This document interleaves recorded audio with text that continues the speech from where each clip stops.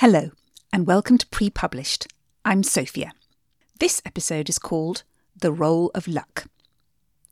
Robert Muchamore talks to me about writing a very successful series. The Cherub books, written to get boys reading, have sold over 13 million copies worldwide, and I wanted to know what Robert's secret was. I was also amazed to discover how prolific he is and how quickly he writes. Maybe these things are connected.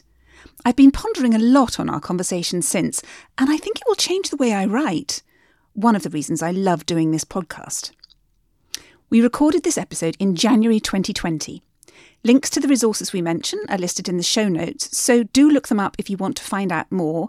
And if you need to access the show notes, you can always find them on prepublished.net. I hope you enjoy our conversation. Hi, Robert. Thank you so much for agreeing to be on Pre-Published. Thank you. It's good to be here. We've got an hour or so to chat, and I'm feeling very honoured to be here in your very lovely house, overlooking your very lovely garden. And I wanted to talk to you about writing series, which you have very famously done, and also writing for boys. And I do this with a very kind of personal bent to it because my older boy was a massive fan of the Cherub books and then the Henderson books.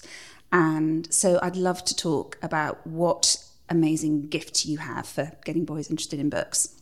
But to start off with, I gather that you didn't start writing for children. Is that right?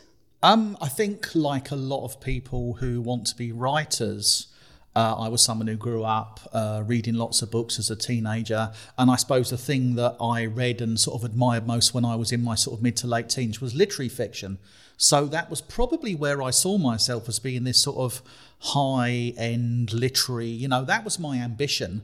And I spent a long time trying to write literary fiction, and frankly, I wasn't very good at it. It's not my type of thing at all, but I guess you have to learn that over time, But yeah, I fancied myself as being the sort of the next Martin Amis or the next John Updike.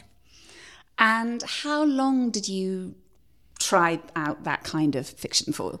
It went for a really long time, but I think the thing that's really important to stress is it was in a very disjointed way.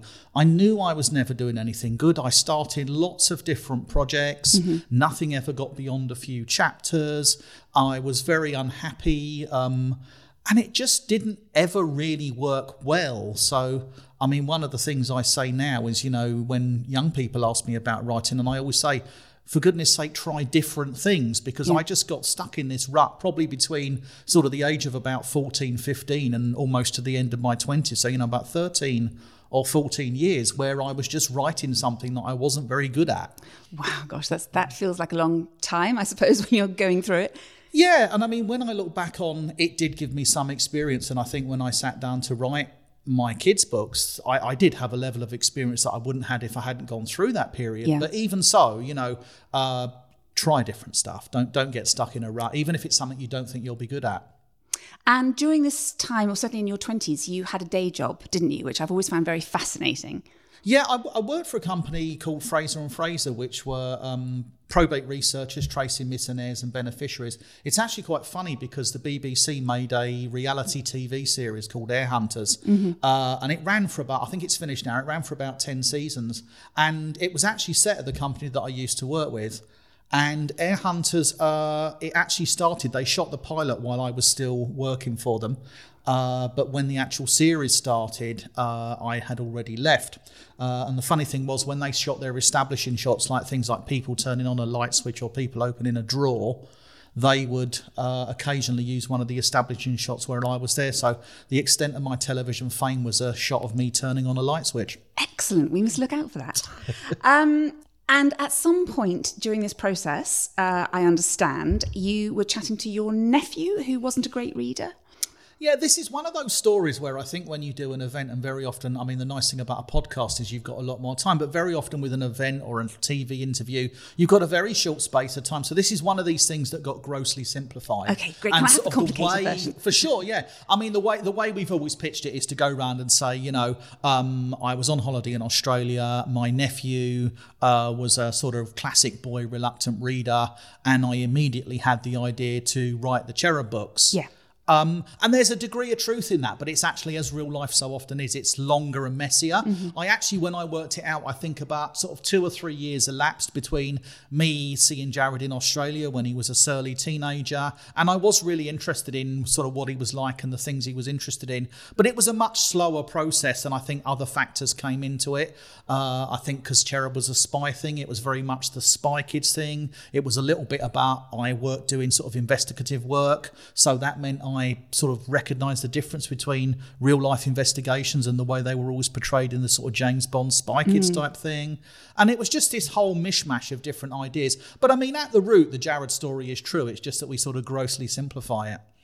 So, did you have Anthony Horowitz in the back of your mind at some point? So the relationship between Cherub and Alex Rider is actually fascinating, and I think it really shows how incredibly important just a level of luck is when you become published. So I basically started writing The Recruit, my first Cherub book, in about 2001, 2002.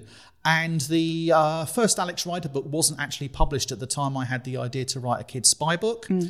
But then what happened for me, very fortunately in publishing terms, is the Alex Rider series came out. It started doing quite well. And I sent The Recruit to an agent almost unaware. I think by the time I was sending it to an agent, I was aware of the Alex Rider books.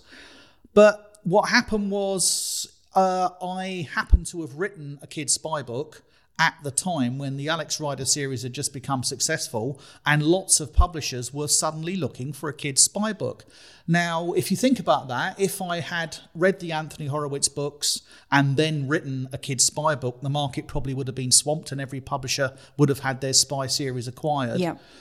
So it really was just luck. I was very much in the right place at the right time. And I think this is one of the things I always emphasise with writers. You know, it's not that you're worse than other writers or you're better than other writers.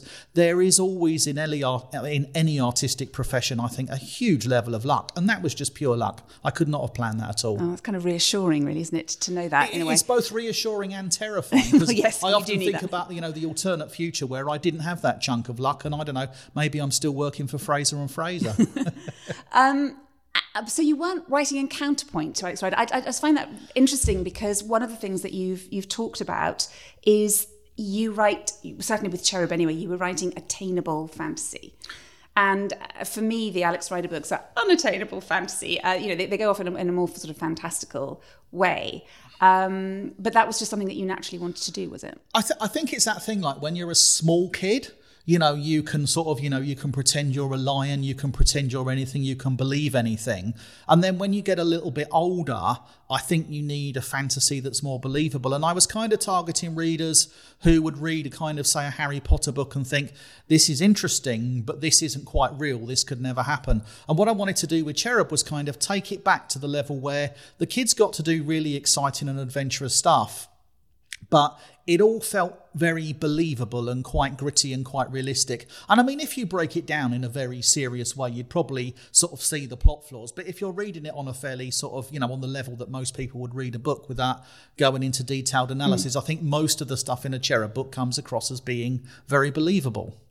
It does. I was rereading The Recruit last night and the night before, and it's so exciting. And it does have that feel to it of, yeah, this is something that could be happening right now. And one of the other things I do quite consciously is a technique I just call grounding the story. And I often depict very mundane things. I know there's a lot of pressure on people. You've got to keep the pace up in a book for boys, and you've got to have lots of excitement, and everything has to be going at full pelt. And I almost find the opposite. If you want to make a story believable, what you want to do is to ground it. And I often get emails from people saying, well, why do you depict James having a shower, or James sitting on the loo, or just James' a mundane socks conversation? Being really smelly. Yeah, you know, James, you know, you walk in James's room and there's grubby socks over the floor or something like that. And I just think that's actually really important because it just, you know, a kid sitting in his bedroom reading my book in his scruffy bedroom can relate to James sitting in his room in his scruffy bedroom, you know. And I think things like that are actually really important to ground the story in believability. One thing I've found reading them now is, for me, that they're just constantly kind of counterintuitive. And you think James is going to do something and he doesn't do it. I mean, at the beginning, you think he's going to listen to authority, behave, not go out with the really bad boys, not smash a car window, and he just keeps on doing these unexpected but perfectly in character things. And I found that was what was making me turn the pages. Well, what is this boy going to do next? What's going to happen to him? Yeah, I'm always incredibly conscious, and I think it's actually a very personal thing. When I read something like most conventional kids fiction, the heroes tend to be very black and white. And I remember going back to a teenager that I really didn't like it. And even now, like when I watch these superhero movies, the thing that always really frustrates me is you get to the last sort of 40 minutes and the punch up at the end. And it doesn't really excite me in any way because you pretty much know what's going to happen. It might happen in a slightly different way, but the good guy's always going to win. You know, the main baddies, the main baddie and the main goodie are going to wind up having a fist fight and the good guy will win. And it's so predictable. And I think in the vast majority of my books, the good guys do win in the end. But I always try and make it interesting and do it in sort of different and inventive ways.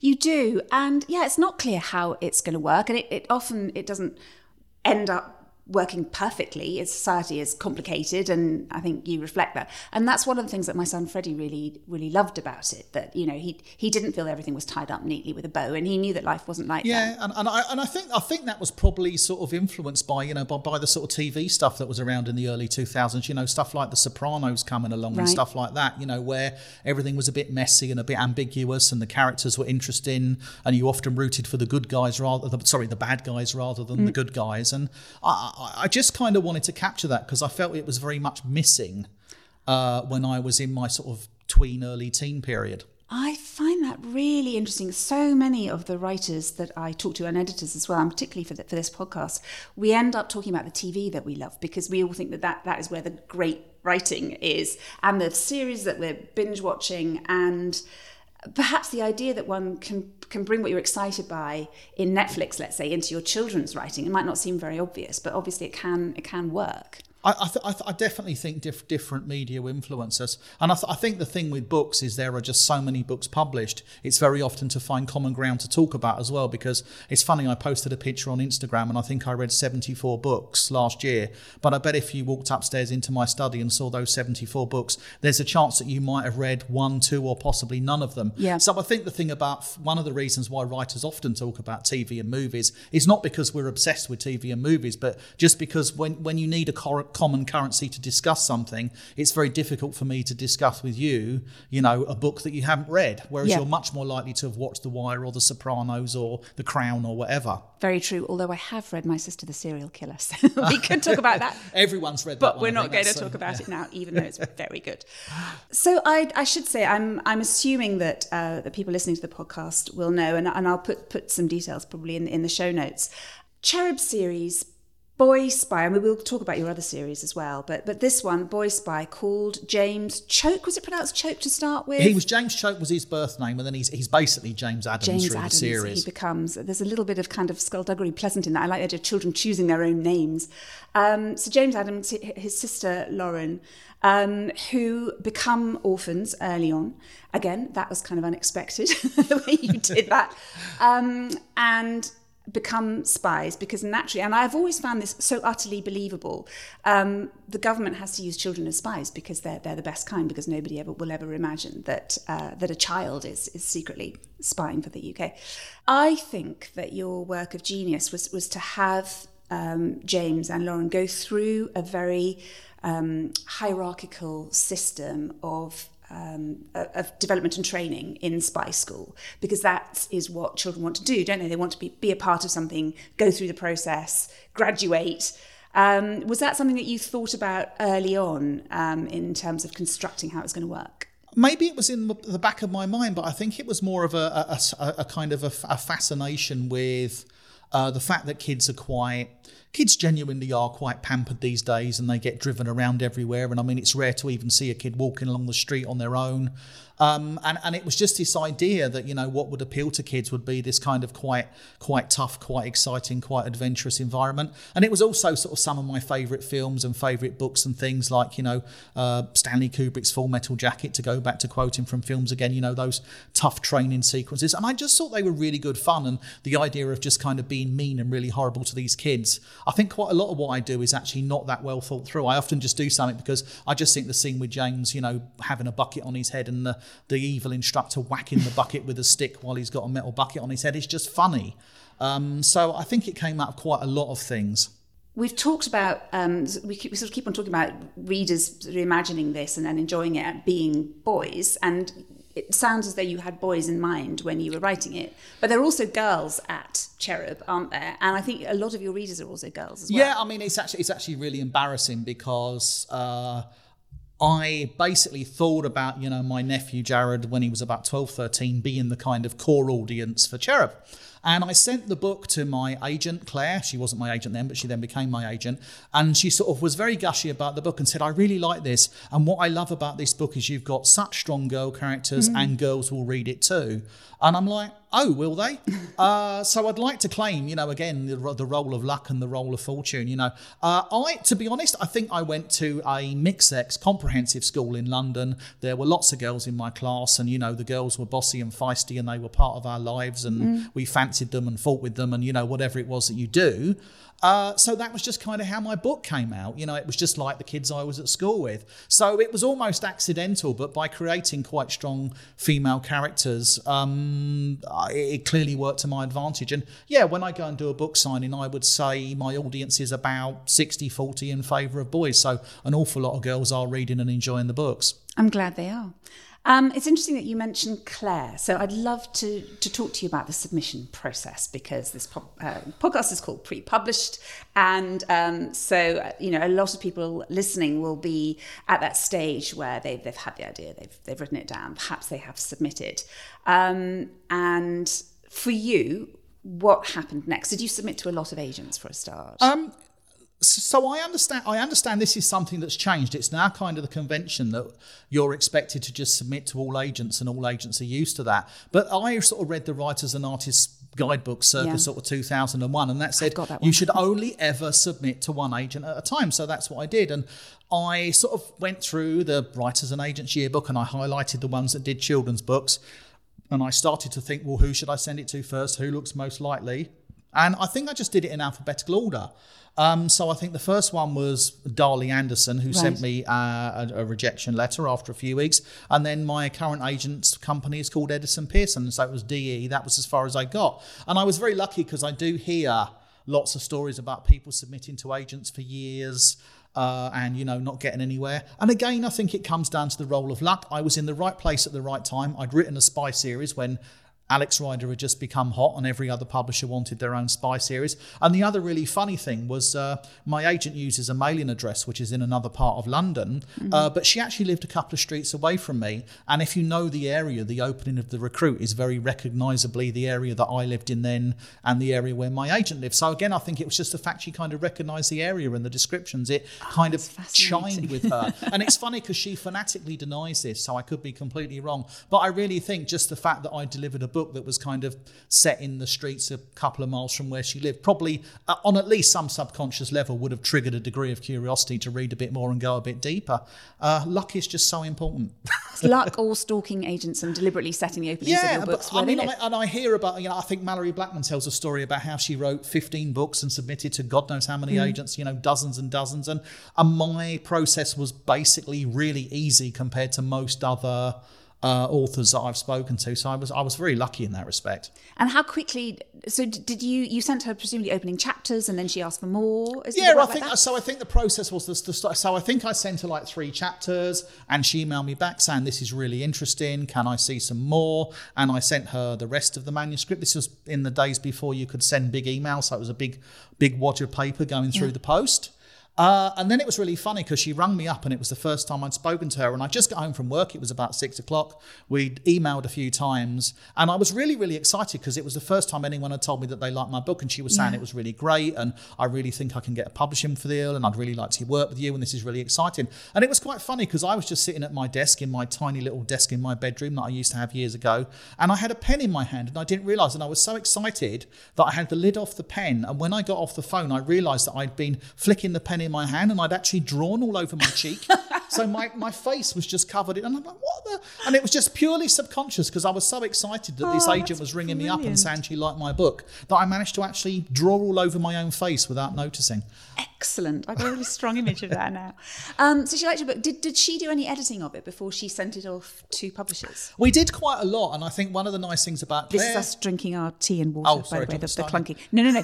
Please, yes. I think one of the nice things about Claire is she's an agent who works on her own, and she keeps her list of authors quite small, so she gives them lots of personal attention.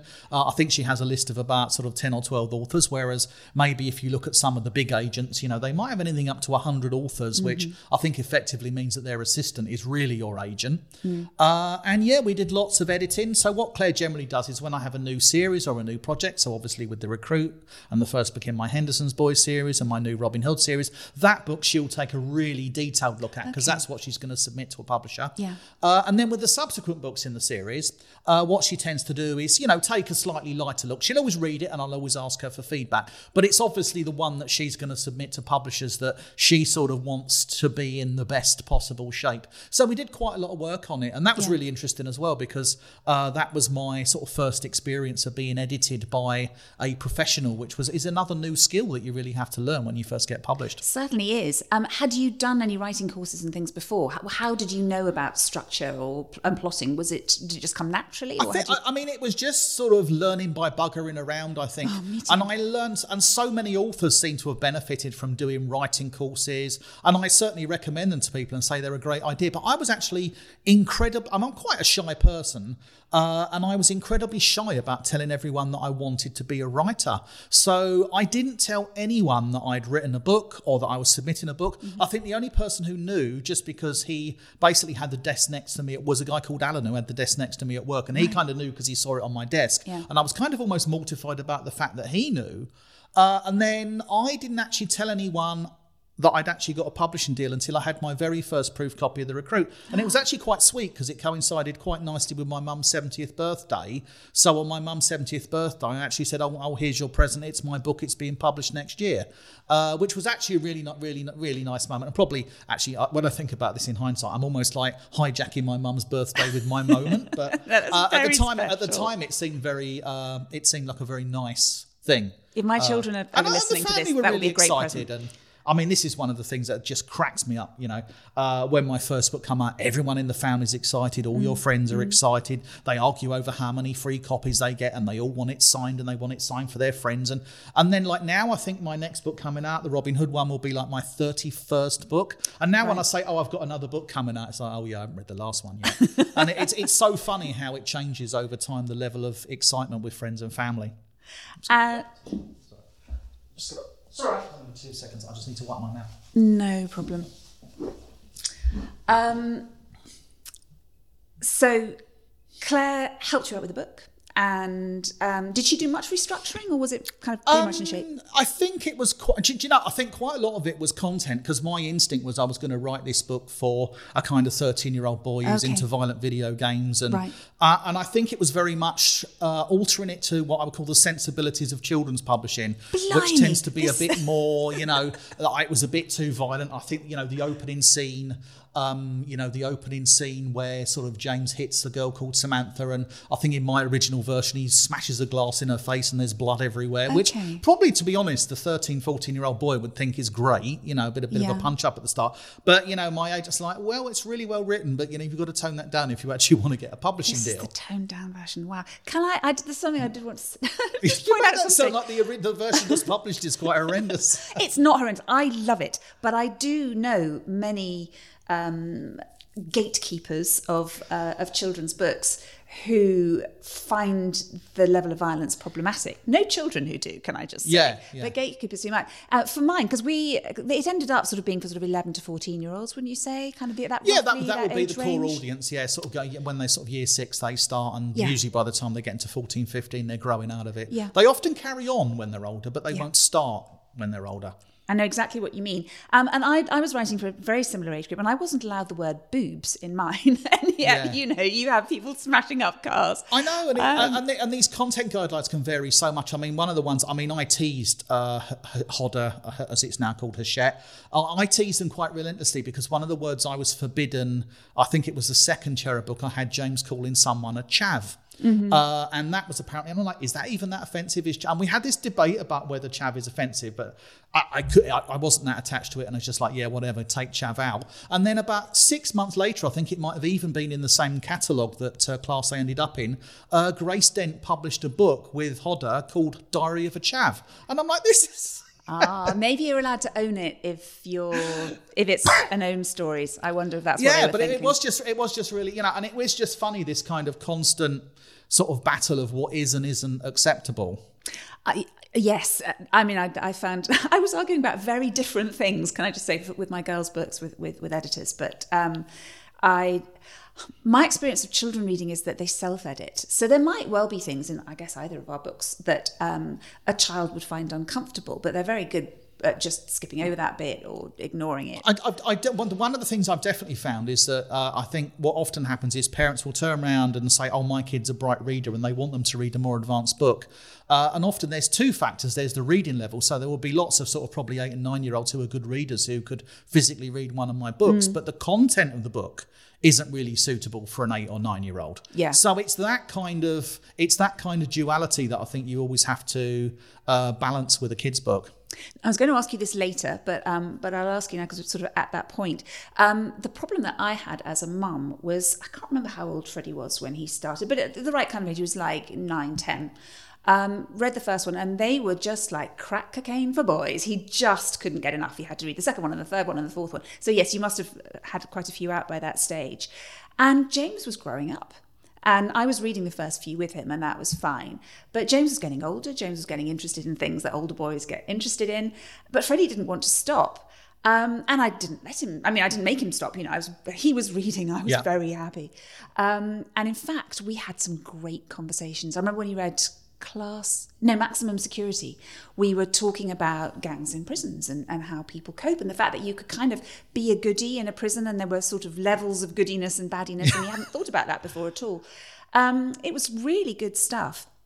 But how did you think about early readers rapidly progressing to the later books? So this was basically, this goes back to the very root of when I start creating Cherub. I didn't put a lot of thought. I thought it was going to be a series, but that was literally the extent to which I thought about it being a series. So the Cherub series evolved, and I had this very difficult situation where I've got the James character, and I liked the fact that he was always just, the books came out at roughly 6-month intervals, and James got about 6 months older in each book. So if you were one of the original readers, you actually grew up with James and were always about the same age that James was. But it did create a problem, when you've got a 12-year-old who then comes out and reads 10 books quite quickly, and James is suddenly 15 or 16. And I had to make the decision, do I make James a very unrealistic character? Is he basically a 16-year-old who's just like he was when he was 12? That wouldn't quite work. And I decided that because Cherub was gritty and realistic, I would make James older. Mm-hmm. But what I've done with my subsequent series, where I've actually been aware of this problem from the start, so like with Rock War and my new Robin Hood series, I've kind of managed the series, planned out how many books there are going to be in the series from the start, and I've thought about how the characters will age and develop and whether that will be suitable for the readers. But it just wasn't on my radar. When I was writing The Recruit, it was the first time I'd written a kids' book, and I was just thinking, I really want to get this book published. I wasn't thinking, in 4 years' time, am I creating a problem for myself? So it's just something that comes with experience, I think. And as my husband would say, high-class problem to have. Nice problem to have. Your millions of readers have a slight problem when they hit their teens.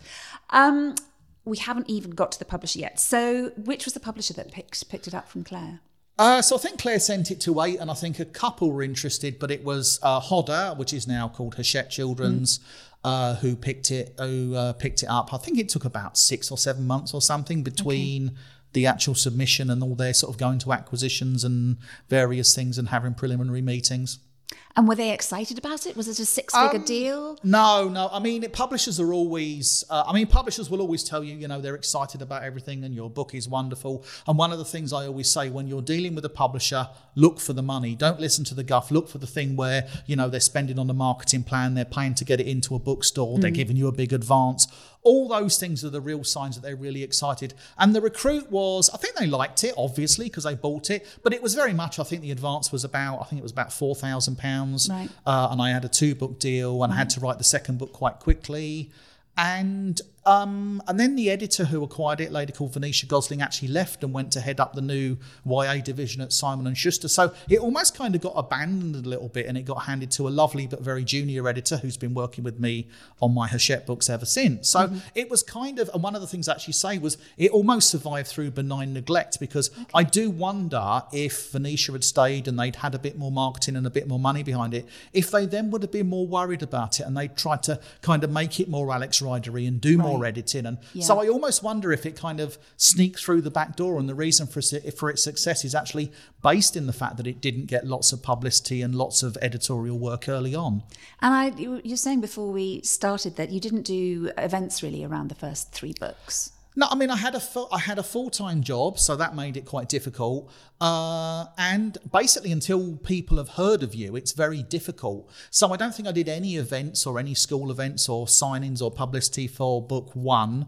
I can't remember, and I think it was really book 3. I mean, it's worth noting just how, although the book sort of sold quite well and started developing a fan base, I mean, I don't think Waterstones even stopped Cherub until the 3rd book came out. It wasn't something that had a big marketing push. It was very organic. And I can remember the sales rep telling me, there's something really quite special happening here, but it isn't in many places yet. And I can remember at one point, I think we'd sold about 2,000 copies of The Recruit, but 500 or 600 of them were all in Dulwich, in a little sort of posh enclave. I wanted to talk to you about Hazel, because Hazel has been a great friend of mine as well. She talks about you. So it was this little thing where like a third of all my sales were in this little enclave in Dulwich with a couple of posh bookshops and some nice boarding schools, and all the boys in these public schools, not boarding schools, and a lot of boys in these schools had kind of caught onto the book, and they were like the first little fan base.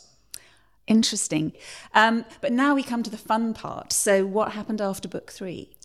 I mean, I guess it was quite gradual. And I think I sort of, because the way awards and things work, they tend to take about a year. So book 3 was already out, but, book 1 had sort of been nominated for a couple of awards, and it won things like the Red House Award. And I think it sort of just spread through libraries and fans. And it was just this very nice organic thing where every Cherub book came out and did better than the one before. Whereas what very often happens with a series is there's big hype behind the first book, and then the second and third don't do as well, and then the series disappears. With Cherub, it was the opposite. Every time a new book came out, the initial sound was bigger. It hadn't sold more copies than the original because the original had been around for much longer. But each time we got a bigger sort of first week sale, and it started getting into the sort of low reaches of the children's chart, and more retailers were coming on board. And it was really nice and something I was really proud of, because, I wasn't a celebrity. It wasn't a massive advance. It just grew through the fact that kids were reading the book and telling their mates and enjoying the book. And I think that's really special. I think it's special too. I think it's the best kind of story. And in fact, the reason that I contacted you to do this particular recording when I did was because I'm still on the WhatsApp group for my 13-year-old from when he was at primary school. And all the mums are saying, what can my boy read now? He's read everything, what can we give him? And one of the mums said, has he tried the Cherub series? And I didn't bother to try because I thought, obviously, he would have read that. But in fact, he hadn't. And all the mums are saying, either my boy is reading it now or he has and he's loved it. And so it's, to this day, it is still the thing that mums give their boys when they go off to secondary school and they're kind of losing interest in reading and they want to keep them going. And I do find it quite fascinating, because I think quite a lot of publishers have tried to sort of do their version of Cherub, but they very much get sucked back into the conventional thing of making boys' books simple, not having the emotional stuff and the relationship stuff. And there's this I think when you see a sort of teenage boy and they do kind of bounce around and they do come across as being fairly idiotic, and when they're all mucking around with their mates, but just because they're kind of a bit dopey on the outside, actually on the inside, they're actually very sophisticated in the things they think about and the things they want to read about. And I think that often fools people. Boys' books don't have to be simplistic. They don't have to be stupid. stupid. You know, there's a lot going on in there. And just because they, you know, kick a football around and sit on your couch and don't say very much doesn't mean there isn't a lot going on in their heads. And I think so often publishers, as soon as they say boys' books, it instantly just goes to football, violent, simplistic, you know, just rubbish really a lot of the time. So it's all about taking boys seriously as active members of society. That's a very succinct way of saying what I've just said. You know, take boys seriously, and I think one of the things about children's publishing is it is very, very female dominated in terms of the personnel in the publishers. Absolutely. So I think even when they're mums, even when they've got boys, they don't necessarily grasp that you can write a complicated story about boys and make them think. And one of the things I've actually noticed, though, is the people who are often the most supportive in publishing, it nearly always turns out that they've got a son. Right. and the same with media and things like that. You know, very often I'll get, this newspaper or this column wants to interview you. And when you get the interview, it's like, oh, my son's read all your books, or, you know, stuff like that. They've just experienced what it's like. And perhaps there is an instinct to protect children, and I don't think your books...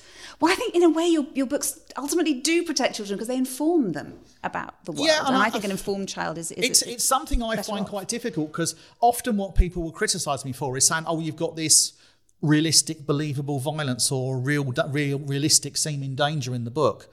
But I often think that's better. What I almost don't like is cartoony violence, where, you know, I think there's a bit in one of the early Alex Rider books where a guy walks along a pier and he just gets shot and falls off a pier and he's dead, and nothing's ever said about it. And that never really happens in my books. It's always when someone gets hurt, you know, they turn up in the next scene with their injured arm, or they go to hospital. Or so I think, you know, you can be quite graphic with violence and show the consequences of that violence and of those actions. And I actually think that's better in a way than, you know, just doing it in a cartoon way, certainly when kids get to their sort of early teens. I agree. Not that my books are violent at all, but if I were to do it, that is how I would hope to. We were watching back to films. We were watching Atomic Blonde with Charlize Theron very recently. I think it was on TV. That. You might enjoy it. I really liked it. She trained at the same time, apparently, as Keanu Reeves doing the John Wick series. And it's a massively violent film, but you really feel every blow. And if somebody is hit, that part of them subsequently hurts. And, you know, there are bruises, there are scars. And I think, if you're going to show violence, then I do think it's actually quite an interesting philosophical point. Is it better to show violence in a realistic way than to show it in a harmless and cartoonish way? It was funny, I was watching the new Disney Plus series, The Mandalorian. And that's very much like that, because it's been made for the Disney Plus network. It's quite funny because you've got all these very violent sort of scenes and all this stuff going on, but nobody bleeds, nobody ever really gets hurt. The only time the guy gets badly hurt, there's some magic potion that makes him better in about 5 minutes. And it's all kind of, in a way, almost a little bit disturbing. Freddie would disagree with you about that. He's now on to The Mandalorian. He really likes it. I mean, I really liked it, but the fact there was no blood or no consequences, I actually find more disturbing than when someone gets shot in the head and there's blood everywhere, you know. Now, you've written, as you say, 34 books, was it? Something like that, 31, 32, yeah. And I'm still on about book 4. At some stage, it did really just take off. I mean, I think it was book 5, Divine Madness, and I think that's when I felt really starry, because the publisher took me out to Australia, and it was sort of business class flights, the first time I'd flown business class, and I sort of arrive at the airport and there's a limo to pick me up. And I remember doing one book signing in Sydney where I think there were like 400 people queuing out of the bookshop. And sort of the guy, oh my God, this is amazing. This is the biggest book signing we've had since Ian Thorpe, who was like the Australian swimmer who won like 7 gold medals at the Olympics or something. So it was really kind of this period. And I find it really fascinating, because what I've discovered is I think every author has a limit on that, because what happens is you build an audience with your early books and then you reach a peak audience. But what then happens is now my audience is very divided. So I probably still sell as many books as I ever have. But when I bring a new book out, and if you think about people like, say, John Grisham or Stephen King, who've been around for years and years, their new books don't necessarily have a huge impact because their readership is divided. A few might buy the new one, but there's going to be people who are still reading The Shining or The Firm, or in my case, The Recruit, and it's that kind of thing. So it's actually quite funny, that kind of big thing where everyone is really excited about your new book and you get signings and stuff like that actually didn't last for that long. That's probably true for everybody. Yeah, I think it's, and I was quite disappointed when like book 12 comes out and I'm suddenly thinking, why is my audience getting smaller? And it was weird because I'm looking at my and I'm not selling any less books, I'm not making less money, but there's just not the level of it. When you've got a fan base and you've got 3 books out, every fan wants book 4. When you've got 31 books out, your fans are all over the place. Yeah, there's a lovely interview between Oprah and J.K. Rowling on this very subject. That you reach a certain crest of a wave of success, and did you know at that point? Did somebody tell you this is probably as good as it's going to get? I don't think anyone ever told me that. I think because publishing people are always like, we're going to make this bigger. They're always very upbeat and very positive.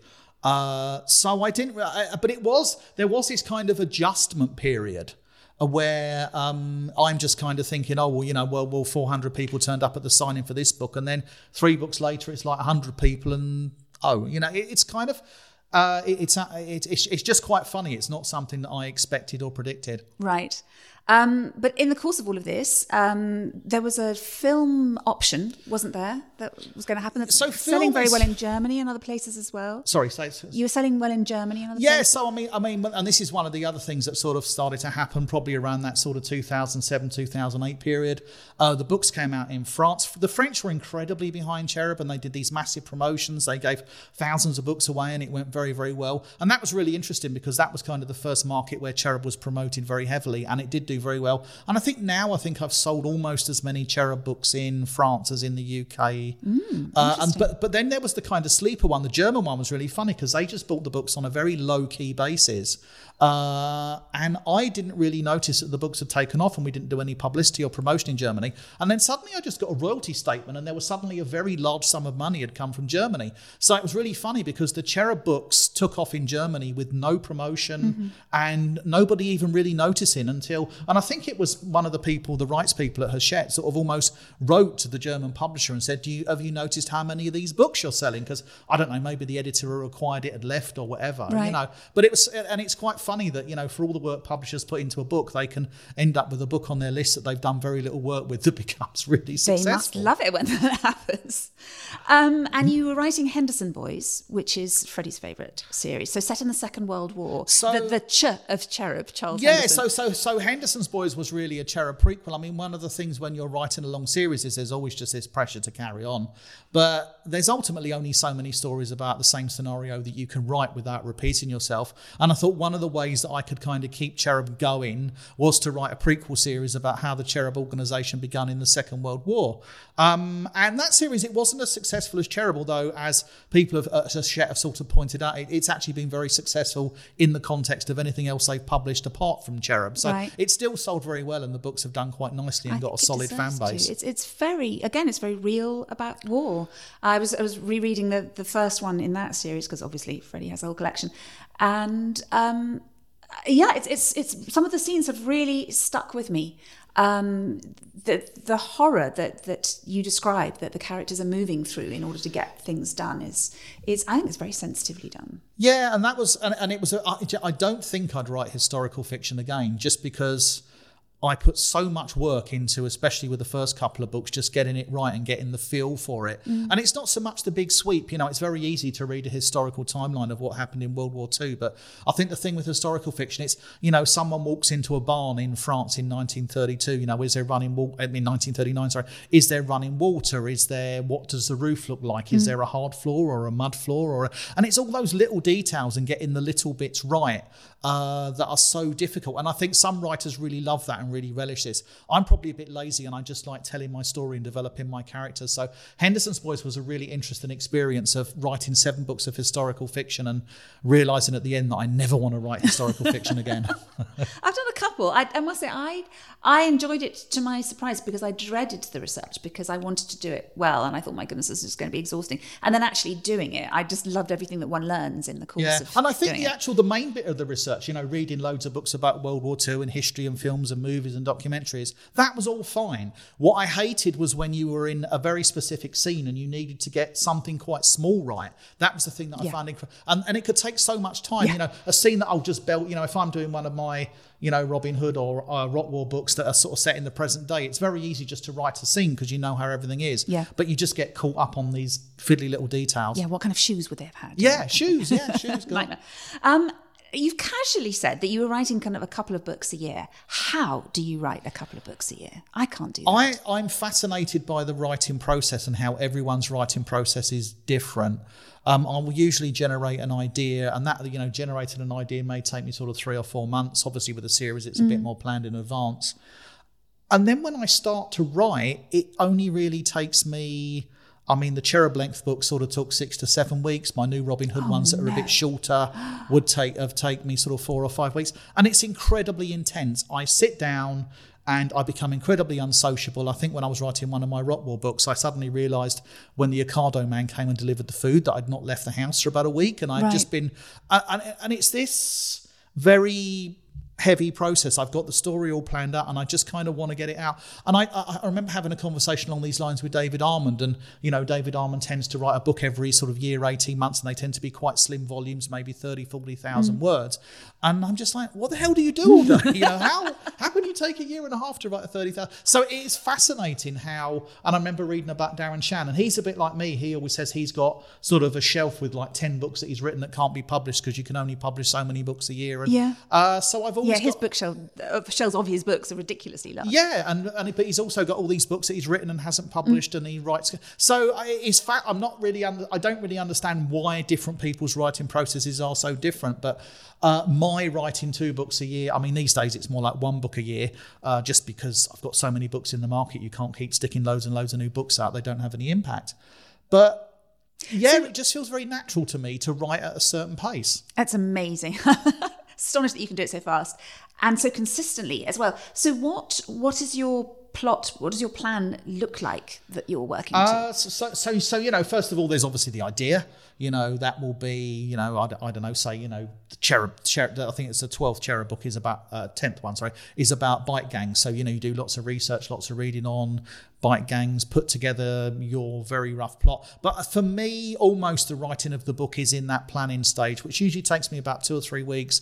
And my chapter plan is just every chapter of the book, and probably only about sort of 2 or 3 lines, a few notes on the key characters. But I will fiddle with that for an incredibly long time to get it right. And one of the things that drives me, I don't understand how some writers do it. I do not understand how someone can write a book without knowing everything that happens and how everything develops in the book, because I think that's where the book gets better. And I think it goes back to the thing, I can't remember who said it, but, you know, there's quite a well-known quote that it's easy to, you know, you will sell a book that is badly written but has a good story, but you will never sell a book that is well written that has a bad story. And I think getting the story and the plot right, you know, I think the person actually used Jeffrey Archer as the example of someone who's not a very good writer but actually structures really interesting, quirky, weird, sometimes quite incredible plots, but they clearly appeal to people. You know. I get that. Dare I add Dan Brown to that? I've never actually read Dan Brown. I probably should because he's so massively famous, but I never read it. I found the Da Vinci Code sentence by sentence. I just could hardly bear it, but I had to turn those pages because the plot and that's a fascinating skill. And clearly, where I exist in the part of the market where my primary readers are sort of tweens and teens, clearly it's that page turning thing that is probably more important than getting the plot and the structure. One of the things I always say, you know, a lot of people talk about, you know, especially with screenwriting more, but, you know, having 3 acts in the books and certain things have to happen and you have to have key. And you read these how to write novel books. And what I always say is, I don't bother with that. I make a chapter plan, and my ideal, it doesn't quite work. My ideal is that you could take any chapter out of any one of my books and just read that chapter and have it being an exciting story on its own. Okay. I wish I could do that with every book, because inevitably some chapters don't work because you just need to link up the bits of the plot. But that's my attempt, you know, when I'm doing that plotting. If this bit looks a bit dull, it's got to be changed before you sit down and write. Do you have a sense of where the main climax is going to be? Do you have a main climax in mind with each one? Is that what you're writing towards? I think there has to be something at the end of the book. There has to be, whether it's a good resolution or a bad resolution, there has to be a satisfactory resolution. I do actually find that possibly the most difficult bit, though, because it's doing the resolution in an interesting way. going back to these sort of modern superhero movies where the ending is pretty much always the same. There's a battle between the good guy and the bad guy.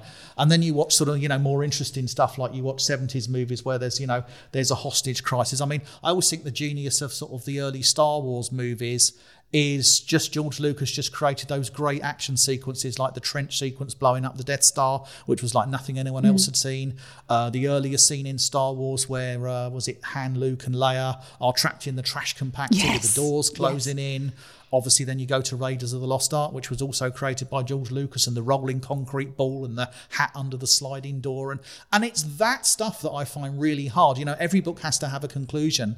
And how do you make it fresh and original? Because so often when I read stuff, I just find it's very predictable, the ending. And that's probably the bit of writing that I find hardest, is that how do I make this ending interesting?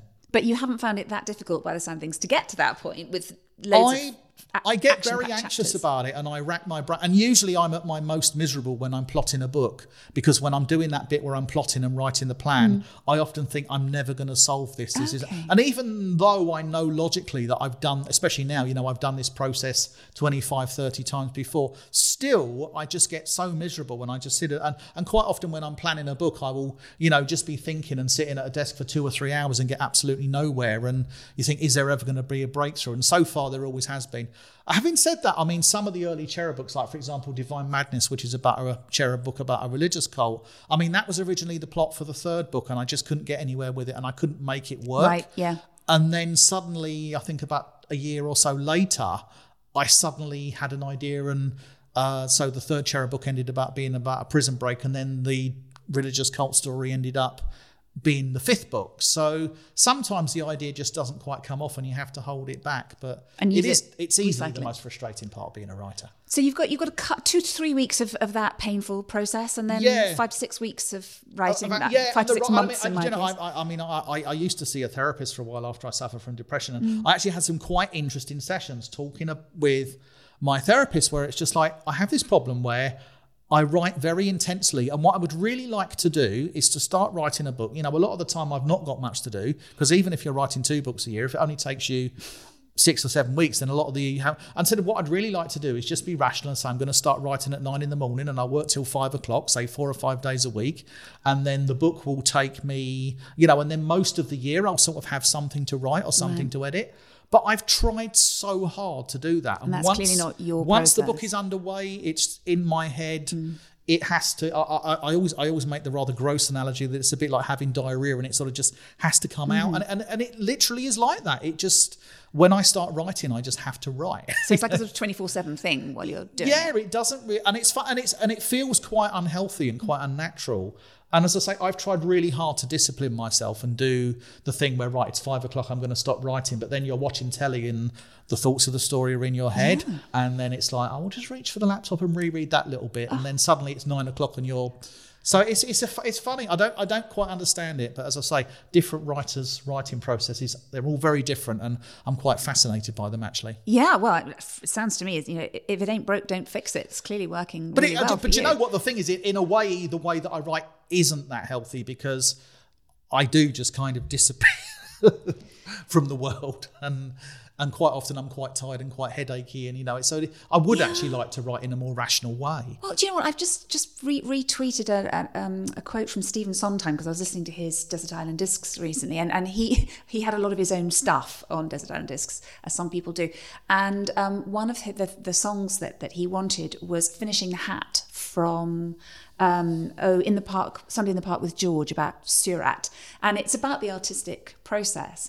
And one of the lines is sort of looking at the world from my window as I finish the hat, and it's very much about being cut off from the world. As an artist, one is at times, one should be. So yes, it might feel odd to you, but I think it's part of it. It's interesting because, I've just had my nephew's down for Christmas, and he was quite keen to stay for an extra week, and I was like, there was no problem with that, but I just kind of wanted to get on with my writing again and be in my world. And the other thing that's quite fascinating is, how many writers, I live on my own, so my office is in my house, but how many writers, they go to a shed or they go to quite a physical place. And I know, but then you get other writers who say, someone said to me a few months, you want to meet up and write in a cafe? And it's like, That's not going to work for them. But clearly it works for them. You know, the idea that I can actually open my laptop and write when there's a screaming baby in a buggy and someone chugging a coffee machine and another writer who I could chat to, and nothing's going to happen. You haven't pictured our houses. You see, that is quieter than my house. Yeah, So well, that's obviously, and that's why the classic writer thing is the shed at the end of the garden. You know, I know Cressida Cowell, she often posts pictures of her rather divine-looking writer's shed at the end of the garden. But I mean, I know she sort of got through. I mean, they're a bit older now, but you know, she had 3 teenage kids in a very chaotic household. So the idea of going to the end of a nice long garden and writing in her shed, you know, seemed ideal. Well, I've got one at the end of mine. It's a short garden and it's not a heavenly shed, but yes, it's very useful for escaping. And I'm just interested that this intense draft that you do, that first draft, I always say to students that writing is rewriting, but it sounds as if for you it might not be. I remember early on with The Recruit, my first book, and I think this actually came a lot out of that long period where I was trying to write literary fiction. And I think one of the things I found with editing is there's a kind of level of basic editing where you pick up your mistakes and just the obvious edits.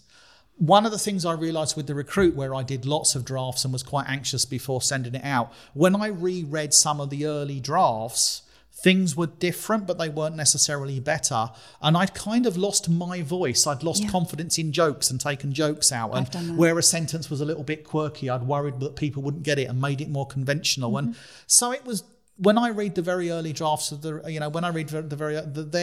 you can change things by doing lots of editing. The question I think everyone has to ask is, once you get past the basic editing, is, are you making it better or are you just making it different? And that's one of the reasons why I'm quite reluctant. So my basic edit, I will write the book.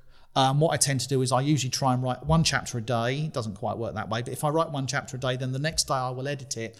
Then very deliberately, I will never go back and reread what I've written until I get to the end of the book. Yes. And then I'll basically do one edit, and then I'll send it to my agent, and then she will give me feedback. I mean, one of the other nice things, of course, about being, you know, professionally published and having a good agent who turns things around quickly is I do have that ability that I can write something, and then I have an agent who I very much trust her opinions and have a lot of confidence in, that I can send the book to and get her feedback. So I think that's a nice thing that a lot of sort of you have when you're an established writer that you don't have when you're first starting out.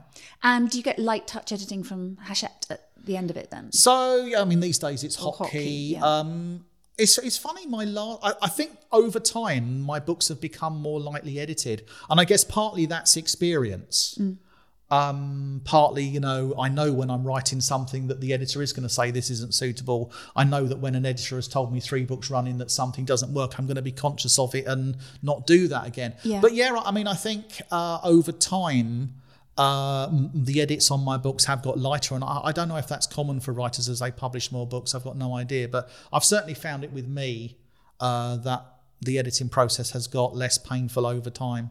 Although having said that, actually, you know, it's funny because I've just said this and now I'm going to contradict it completely, because I wrote the first book in my new series, my Robin Hood series, and basically my agent didn't like it. And it's often the start of a series that is the most difficult. And my agent made quite a few criticisms, and she was so unhappy with lots of aspects of it that I actually completely abandoned it and rewrote the entire... This is one of the other things I find rewriting is easier than... You know, it's like when you've knitted a jumper or something. If you've got to pull it apart and correct it, it's easy just to start again from scratch. So my actual Robin Hood series, there was actually, and it's funny because one of my original ideas for the Robin Hood series was that the Robin hero was going to be a girl called Robin, not a boy. And I was... so I actually wrote an entire draft where Robin was a girl. And then, I don't know, it all just come across a bit too Hunger Gamesy, and various other aspects of the plot didn't work.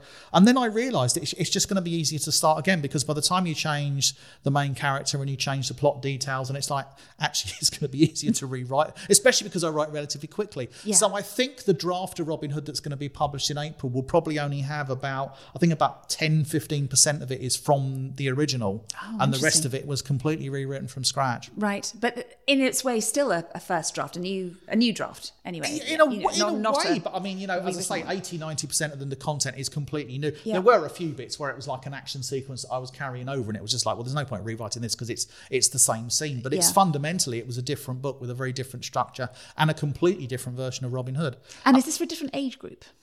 So what I've done is, just because the market has changed a bit, YA, I mean, for example, my old publisher, Hachette, they used to say they had 24 slots a year for YA books, and they've now, a couple of years ago, they'd cut that to 8 because the market was in decline, and I wouldn't be surprised now if they'd now cut it even lower than 8.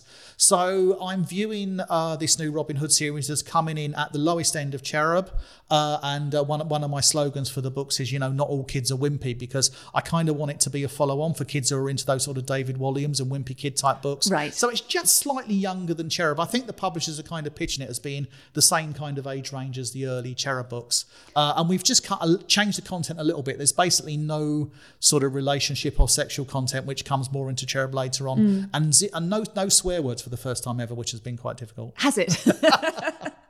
And is it set in the Middle Ages? No, so it's a very contemporary Robin Hood. Right. It's called Hacking, Heist and Flame and Arrow. So we've got a version of Robin Hood. He's into computer hacking, and he's quite a kind of geeky kind of kid. And what we've done with the cover, just to make it absolutely abundantly clear, we've got Robin Hood standing on the bonnet of an upturned police car in the middle of a riot. So we've made it very clear to anyone who sees the cover that it's not set in the Middle Ages. It's very much it's contemporary, it's believable, but it's about a sort of rebellious 12-year-old boy who runs away and becomes a hero. And how many books in the series, given that you now So I've kind of got what I did. I've got signed a contract for 4, so there will definitely be 4. But I've kind of got the idea that it will probably be a 12-book series if it's successful enough to go on further. Right. And I have done, like I said earlier on, I've plotted it all out that Robin is 12 at the start. He would be 15 at the end, so he's not getting too old like the characters did in Cherub books. Yeah. I'm making him age a bit more slowly. I learned this when Threads came out. It was only 3 books, but yet it was a school year each time. But even that was tricky. They went from sort of 12, 13 to 15, 16, and that's a massive difference. It's a real dilemma, because quite often you'll read a series of books and it's like, well, the character's 17 now, but they're still behaving like they're 12, and I loathe that. I think if you're gonna make your character 17, they've got to behave like a 17-year-old. Yeah. And to be fair, I think one of the reasons I was able to sustain the Cherub series over 17 books was because those characters developed and changed. If you pick up The Recruit, James is a very different person to the person he is in Newgard in the last. James actually becomes an adult in the last Cherub books. I've actually switched from James being the main character to actually being one of the staff. So I think in the last Cherub books, James is 23 and he's actually left, gone to university, come back, and he's one of the staff, not one of the kids. Right. And there's a new cast of kids. So, but I really wanted to do that, because although I think a lot of fans would have just rather I concentrated, James was just always there going on missions, it would have just become less believable and more contrived as the series went on. That's a really interesting way of doing it. I think it's something Robin Stevens has managed very well with her Murder Most Unladylike series. She's obviously thought about this. So is it sort of every school term that she does it? The characters do age. I think it was a really nice combination. So it's not like a full year each time, but nevertheless. So this is what I've kind of worked out with Robin Hood, that if it does end up being a 12-book series, Robin is 12 at the start and 50. So he basically gets a year older every sort of 3 or 4 books, which means that when the series reaches the end, he's older than he is at the start, but he's still basically a kid, not a horny teenager. Right. We've left many books out. I mean, we met when you were launching your Rock War series, because we were both writing about bands. So you went into the music world, didn't you? Yeah, and I don't know how your rock music series went, but Rock War really tanked. I mean, Hachette paid me quite a lot of money for it. They put huge effort behind it. And I think, again, this just shows how, I thought Rock War was going to be hot stuff. I was really excited about it. I was doing something different, but it just didn't really chime with the readership in the same way that Cherub did. And I think it just goes to show how you need a bit of luck, and so many authors will do something successful and then struggle to do something else successful. And, thinking about my new series, is Robin Hood going to be like Cherub, or is it going to be like Rock War? And I honestly don't know. I've got more experience now, and I was chatting with a group of author pals just over lunch, and I mean, one of the things we noticed was that for every one of us, it was our first books and our first series of books that were the most successful thing we've ever done, which is quite ironic, because you think you get more experience, you get better, but actually, a bit of naivety, luck, and inexperience actually seems to be more likely to chime with a group of readers than all the things that you think later on. There you go, pre-published listeners. Yeah. The world is out there waiting for you. Some of the information that I was reading about you came from an interview you did for the Financial Times, which I found quite funny as a children's author, and how I made my first video. That was a fascinating article, because she was a lovely journalist, but she was quite elderly, and I think she was well into her 70s, and it was the most intense interview I've ever done, because she almost went line by line through what she was going to write. Most journalists these days are in a huge hurry, and they'll turn up at your house and they'll be in and out in sort of 20-25 minutes, or they'll just do it on the phone. And this interview process for that was so funny. She was so like line by line, and she rang me back about 6 times. It was hilarious. That's why I like the FT. It's very reliable journalism. Yeah, for sure. Yeah, they certainly put the effort in and actually write proper articles. Yeah. So you had made your million by that stage. I think you're the only person I've met in the publishing world who's actually made decent money out of it. I keep saying luck, and this is it. I mean, literally, I know so many writers who you read their books and you think this is better than my book. This person's ridiculously talented, and I do just feel incredibly lucky. And I mean, like now, yes, I'm a bit anxious about my Robin Hood series, and I really want it to be a success, because that means I can carry on writing books, which is something I love to do. But from the worry I don't have is the worry a lot of authors have, is if my new Robin Hood series isn't successful, I can't pay the mortgage, I got to get a job teaching or go back to doing what I did before. And that's incredibly lucky, as you say. I know a couple of quite wealthy authors, but they're few and far between. I mean, Cressida Cairn would probably be the one I know well that would come to mind with the How to Tame Your Dragon books. But no, there aren't many. The vast majority are scratching to make a living. And one of the things I always say, when kids ask me, say they want to become writers, and I think I've just had a £500 bill to fix my heating, and I always say, become a plumber, become a heating engineer, become an electrician. Yes. You're far more likely to make a decent living. Become a plumber who writes in your spare time. And that's one of the people say, should I do a degree in creative writing? And it's like, well, actually, maybe do something different. Teach, learn a skill, learn a trade. Because I'm not entirely, I think there's benefit to doing a certain amount of learning about creative writing, but I don't think it's something you need to do a degree in. And I know quite a few actors who are quite cynical about people doing acting degrees. There isn't that much to learn. Well, hopefully people can learn it from podcasts like this. I think it's the way you learn. You learn from experience, and some things just can't be. The only way you're ever going to learn to write is by doing lots of writing, to be honest. That is very true. Thank you so much for all of this. It's been absolutely fascinating talking to you about it all.